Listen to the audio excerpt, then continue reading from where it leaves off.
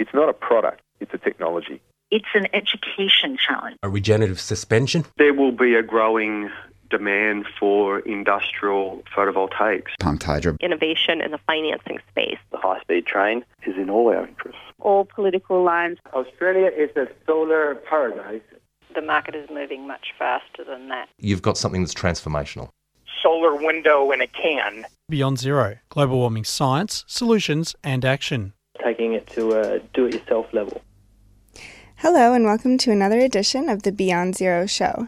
We're coming to you from the studios of 3CR Melbourne, syndicated around Australia on the Community Radio Network, and podcast on the internet at 3cr.org.au. Both the BZE Community Show and this show are now also available on iTunes and Stitcher. Please subscribe and rate us to help others find the shows. My name is Kira Rundle, and I'm joined today by my co-host Natalie Bucknell. Hello, Kira. Hello, listeners. We often focus on the problems and challenges of our current energy transition, but today we get to focus on the possibilities and opportunities. Over the past couple of years, we have followed Startup Bootcamp Melbourne, which assists energy startups from all over the world. The startups this year were chosen on their ability to address key themes in smart energy, such as grid integration of renewables, electricity mobility, net zero emissions, energy management and customer empowerment, smart buildings and infrastructure, and energy marketplace. 10 startups were chosen from over 1,000 applications across 6 continents. Today we will show 2 very different startups who are currently participating in the Startup Bootcamp program. Liquid Star is working on the problem that 1.1 billion people worldwide do not have access to electricity, and Bead is an AI-based software and hardware system that measures buildings' real-time occupancy data to optimize operations. So now allow me to introduce Connor Caldwell and Scott Solandi DeFore, co-founders of Liquid Star, as well as Hugo Van Dyke from Bead. Hi, guys. Hi. Hey, how are you? So thanks for joining us today. Connor and Scott, we're going to start off with Liquid Star. Now, your website opens with the following catchy statement: "Where the grid ends, Liquid Star begins." Can you explain to us what that means? Yeah, sure. So how we look at it is part of the reason why people don't have electricity across the world is that it's too expensive to actually build the grid out to them. So in the US, where we're from, it costs about $170 per meter to build the overhead wires. And in Nigeria, where one of our first pilots is happening, it costs $150 per meter to build the overhead wire. So from a cost perspective, it's pretty tough to build electricity out to these rural areas. So how we look at it is you put one of our Liquid Star waypoints or charging stations right at the edge of the grid, and then those people that are already walking sometimes 1 kilometer to 2 kilometers to get electricity, they can come to one of those stations, take a battery, take it home with them, and use it for whatever they need, like lighting, basic cooking. So that's really where that phrase comes from. So how far would they be taking their batteries? Yeah, generally it's about a 1 to 2 kilometer walk from what we're seeing in our initial surveys and pilots that we're doing. Currently, we think we're doing something good because a lot of what people are transporting is actually kerosene or diesel fuel to power a generator, or kerosene for lighting and cooking. The latter, in Nigeria, it's estimated that up to 50,000 people per year die as a result of them inhaling just the kerosene smoke from their lights. Unfortunately, some people's houses burn down, those kinds of things. And then the smaller side of that, a lot of people are actually walking that same distance or even farther to go and charge their phone. So a tangible example to bring it home is that one of our pilots were doing at a university in southern Nigeria, and one of the kids there is a computer science major, and the university shuts off their electricity at 6 o'clock. So you can imagine being a computer science major, you're unable to procrastinate like most kids. You have to have the time from when the diesel generator at the school shuts off to when your laptop dies and they're not using the latest MacBook and do your work. And frankly, we were surprised as well. The student housing doesn't have electricity after that period either. So really, like, we see ourselves as electricity actually as the key to solving a lot of other problems. Even when you talk about that 1 to 2 kilometer walk, there are no streetlights along the way, and a lot of it is actually like the women that are the ones like coming and picking that stuff up. And so again, just having our battery with the flashlight attached to it, like, that's increasing like women's safety and things like that as well. Yeah, who would have thought that so many different problems that all intersect with electricity? It sounds like a fabulous initiative. How did it come about? Originally, I'll let Connor speak more to this about the history of it, but more recently, one of the main impetus for this was actually the hurricanes that hit Puerto Rico. So we were looking at it and we were saying, like, wow, you have like Tesla, you have all these people there that are, you know, putting in batteries and all this stuff. But the real problem in Puerto Rico was that the grid was actually destroyed. So you can rebuild the generation and all of that stuff, but actually how do you get that electricity from one place to another? And then we started thinking about it and we were like, natural disasters is an intermittent event. It's hard to actually plan a business around that type of thing. So what's something similar that has this problem? And that's kind of how we came up with the Western Africa developing country bit. Yeah, so about 4.5 years ago, we started a company called Chain of Things that was looking at how blockchain could be, I guess, like leveraged to create better security and interoperability for Internet of Things.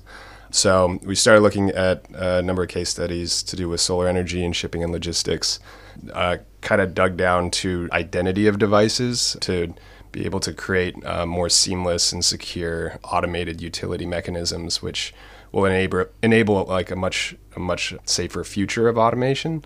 So we did a number of different projects, including like another joint venture we spun off that's focused on human and company and device identity, mainly targeting regulated industries right now in KYC. But we came back and started to work on how we could use that tool specifically for either humanitarian or environmental, industrial challenges to solve, and started looking at the distribution of electricity versus the generation of it and how we could apply the latest technologies that may not exist almost anywhere, and then like newly commoditized technologies like batteries to kind of tackle some of the bigger challenges we're facing. So Connor, can you just clarify, how does this identity aspect key into it? Is this about how you can bill people? Yeah, in a simple way, it's like how you automate as many of the manual processes that we have right now, and then also how you can protect the identity of the clients or the customers. So, yeah, identity is sort of this like fundamental, sometimes not often talked about, but like, you know, baseline rail or structure that most of the businesses we do run on. Just moving over to Scott again now. And then one more thing about the identity is actually in a lot of the markets that we're working in, people don't have IDs, right? So putting them on this platform as well, that also solves kind of another issue that a lot of these countries have. They don't know when people are born, like what their name is, address, that type of thing. So that's another part of it. Can we go into a little bit more detail about how exactly this works? You've got your pickup stations, or you have batteries connected as far out as the grid will go, and then people walk their commute, pick up the batteries. Do they trade in an empty battery for a full battery? Yeah, I think you pretty much nailed it. Yeah, so it's basically like call it 3-layer solution. So sometimes we're where the grid ends, and that's financially, that's the best place to be because we mix in obviously solar. So 80% of the year you can use solar, and then 20% of the time you can use grid electricity, and that's enough to get about 100 to 200 people electricity. And how it will work in that scenario is people come to the charging station. We have a text-based mobile application because actually most of the people who are using this don't have smartphones. They text that I want to rent the battery for such and such. Actually, surprisingly, text message payment and mobile payments, the penetration in developing countries is way higher than the developed world. So most people have text to pay.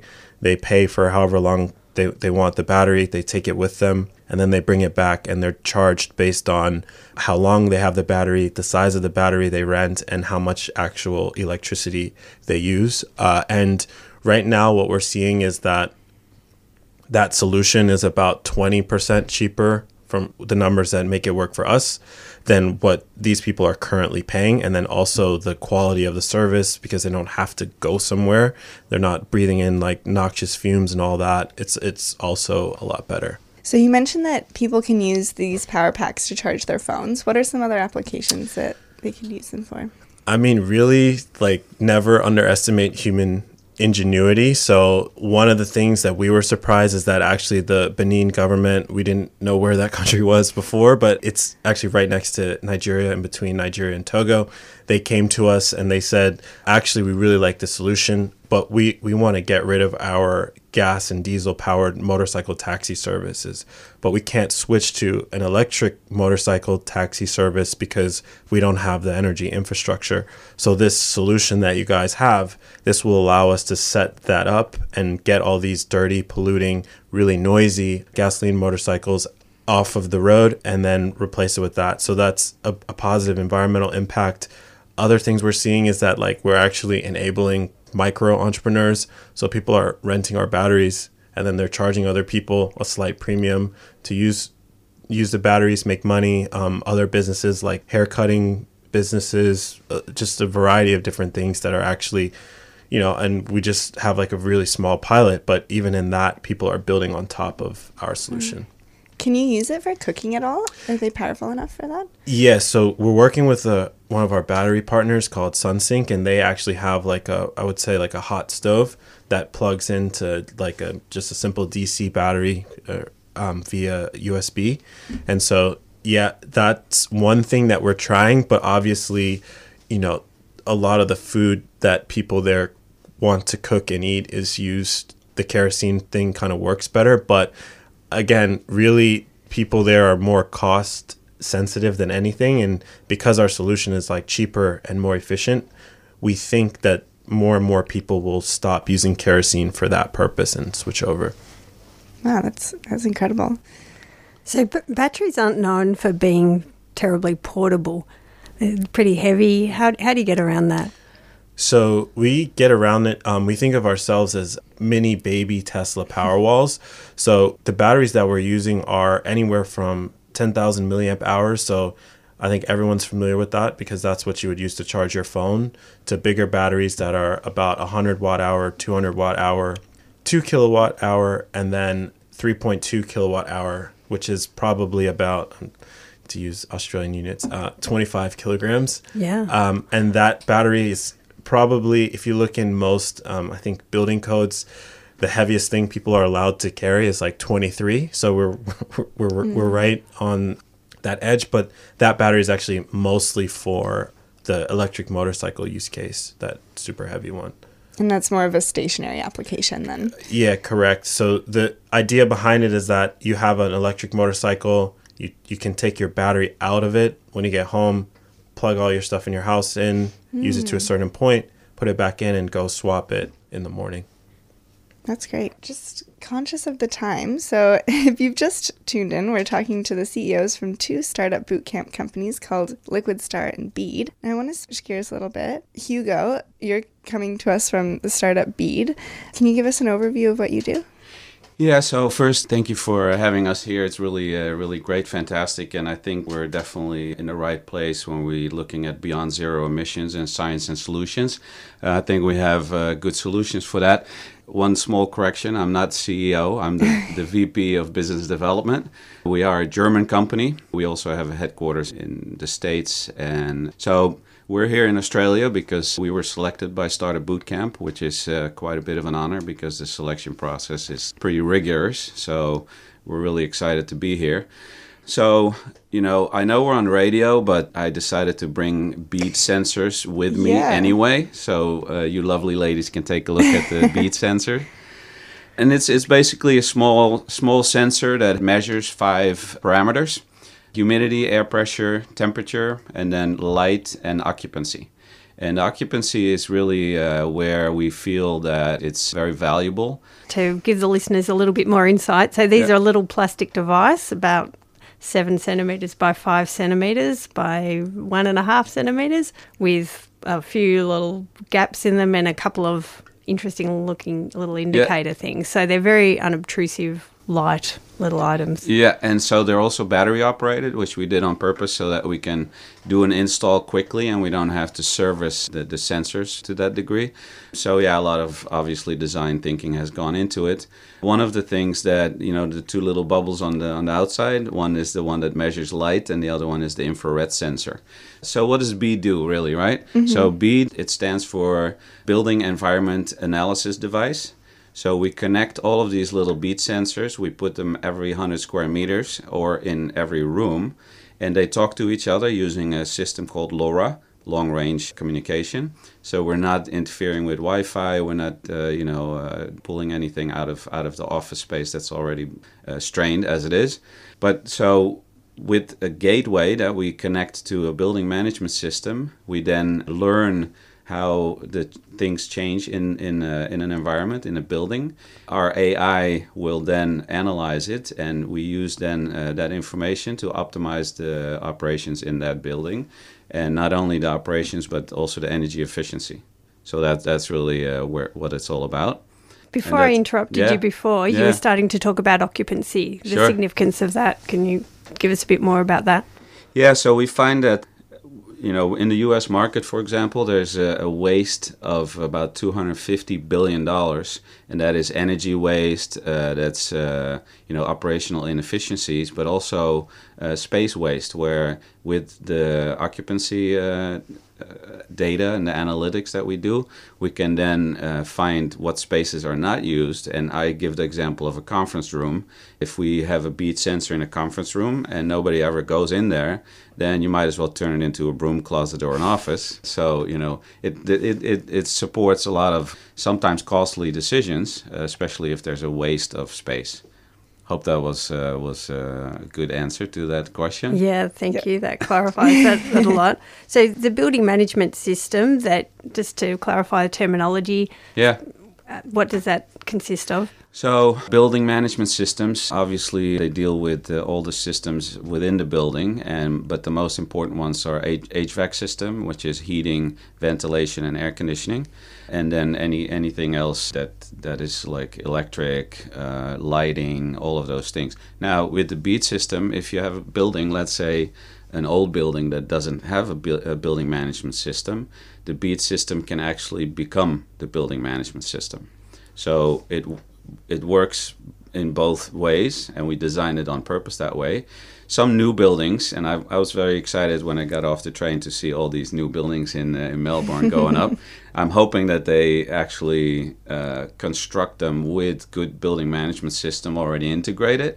But even if they have one, we can still, with our AI, make those systems operate more efficiently, save energy, and reduce the carbon footprint, and help the company to reach their sustainability goals. Yes. Yeah. Does that cost a lot to retrofit the control systems to achieve that? So no, because we don't necessarily have to retrofit it. We just basically are able to control the existing, let's say, air conditioning units. We can also, we have a project in a supermarket in France where we actually are able to control the cooling systems, but also the refrigerators.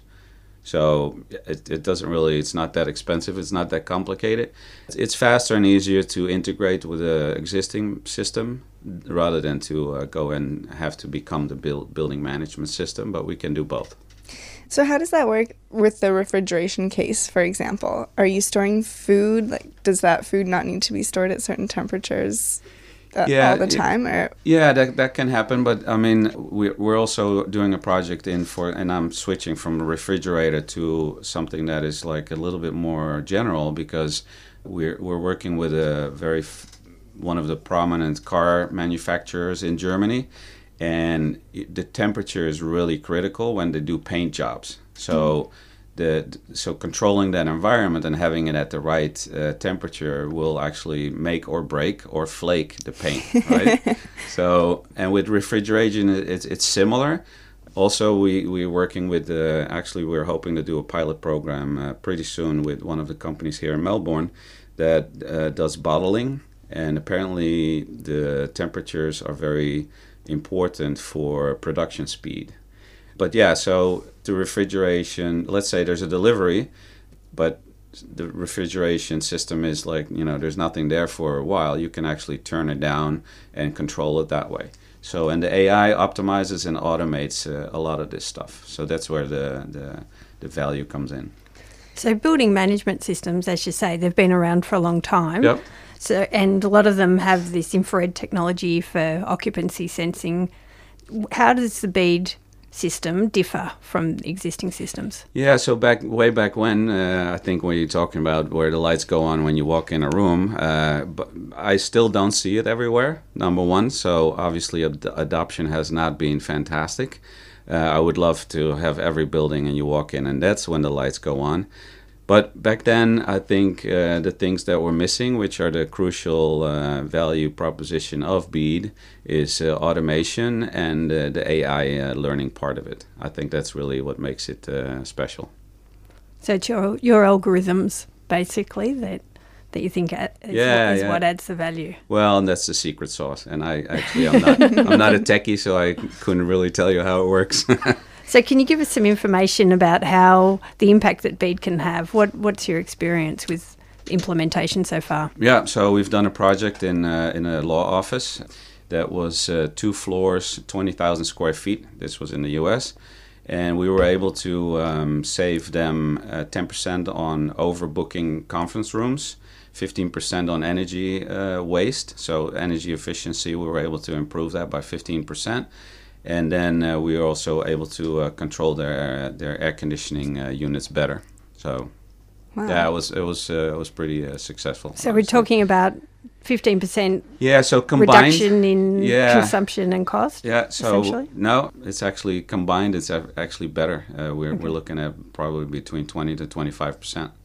Wow. So we're really excited about that. Wow. Yeah, if you rolled that out times many. Yeah, so like I said, I got excited when I saw the big buildings, and obviously if you look at CBD in Melbourne, there's a lot of square footage with a lot of tall buildings, and these are the people that we want to talk to because that's where we can make the biggest impact, also energy-wise. Yeah, so you mentioned a bunch of trials all over the world that you guys have been involved with. Are you at a stage now where you could quickly deploy these sensors to one of these high-rise buildings in Melbourne CBD, or are you still kind of in a trialing and testing phase? No, this is a full-blown product. Actually, as a matter of fact, we'll probably either shipping it today or beginning of next week. We will be shipping probably 60 sensors and 10 gateways for the projects that I'm gearing up for. We have the production. It's a little slowed down because of what's happening in China and the rest of the world. But now we can deploy very quickly and scale up fast as well. Right now we have 150 buildings with 3,800 BEAD sensors in them already. So. And from the trials that you've done, have you noticed, are there any trends with different industries being kind of more susceptible to bigger savings? Are there more wasteful industries or less wasteful? Yes, great question. So we're in several different verticals. Hospitality, we're in banks, we're in municipalities. One of the, obviously, we all know it. When I saw New York City for the first time, it blew my mind that the lights were on 24/7. That was really crazy. Here in Melbourne at night, it's a lot better, but I still see a lot of lights on everywhere. So I think that's really the office buildings, the high rises. I think those are the ones that waste the most. So yeah, that's one of the reasons why we want to talk to those companies that are in those buildings. We need to start wrapping things up, but we've got just enough time to hear from each of you about where can listeners go to find out more if they're interested in finding out a bit more about this technology and where your startups are at with it. Yeah, so for BEAD, you can go to bead.digital. We don't do .com anymore as startups. It's either .io or .digital, so it's bead.digital. That's where you can find more information, and obviously you can get in touch with me through the website as well. And yeah, we're in Startup Bootcamp, so we can also be reached that way. For LiquidStar, we've got the IO, so it's just liquidstar.io, and you can contact us through there. It's pretty light right now, but we'll have a lot more information coming out in the next few weeks. So. Okay, and if people wanted to become involved in other ways, are there other avenues apart from just collecting information? Yeah, we'll actually be announcing something in the next couple weeks, I'd say. So people might like to check the websites sooner rather than later. Yeah. Great. Well, thanks so much for your time today, everyone. So we've been talking to Connor and Scott from LiquidStar and Hugo from Bead. The Beyond Zero show is brought to you by the climate change solutions think tank Beyond Zero Emissions and is recorded in the studios of 3CR Melbourne and syndicated around Australia on the Community Radio Network. Previous episodes of the show are available on iTunes and Stitcher. Please subscribe to help others find the show. If you enjoy the program and can help donate to cover airtime costs and keep us on the air, please go to the BZE website and click on the donate button. Thanks for listening, and we look forward to you joining us again next week. Beyond Zero Emissions is an internationally recognised climate solutions think tank that is focused on solutions, not problems. Become part of the solution by becoming a monthly base load supporter. Go to www.bze.org.au to find out more. bze.org.au. You've been listening to a 3CR podcast, produced in the studios of independent community radio station 3CR in Melbourne, Australia. For more information, go to allthews.3cr.org.au.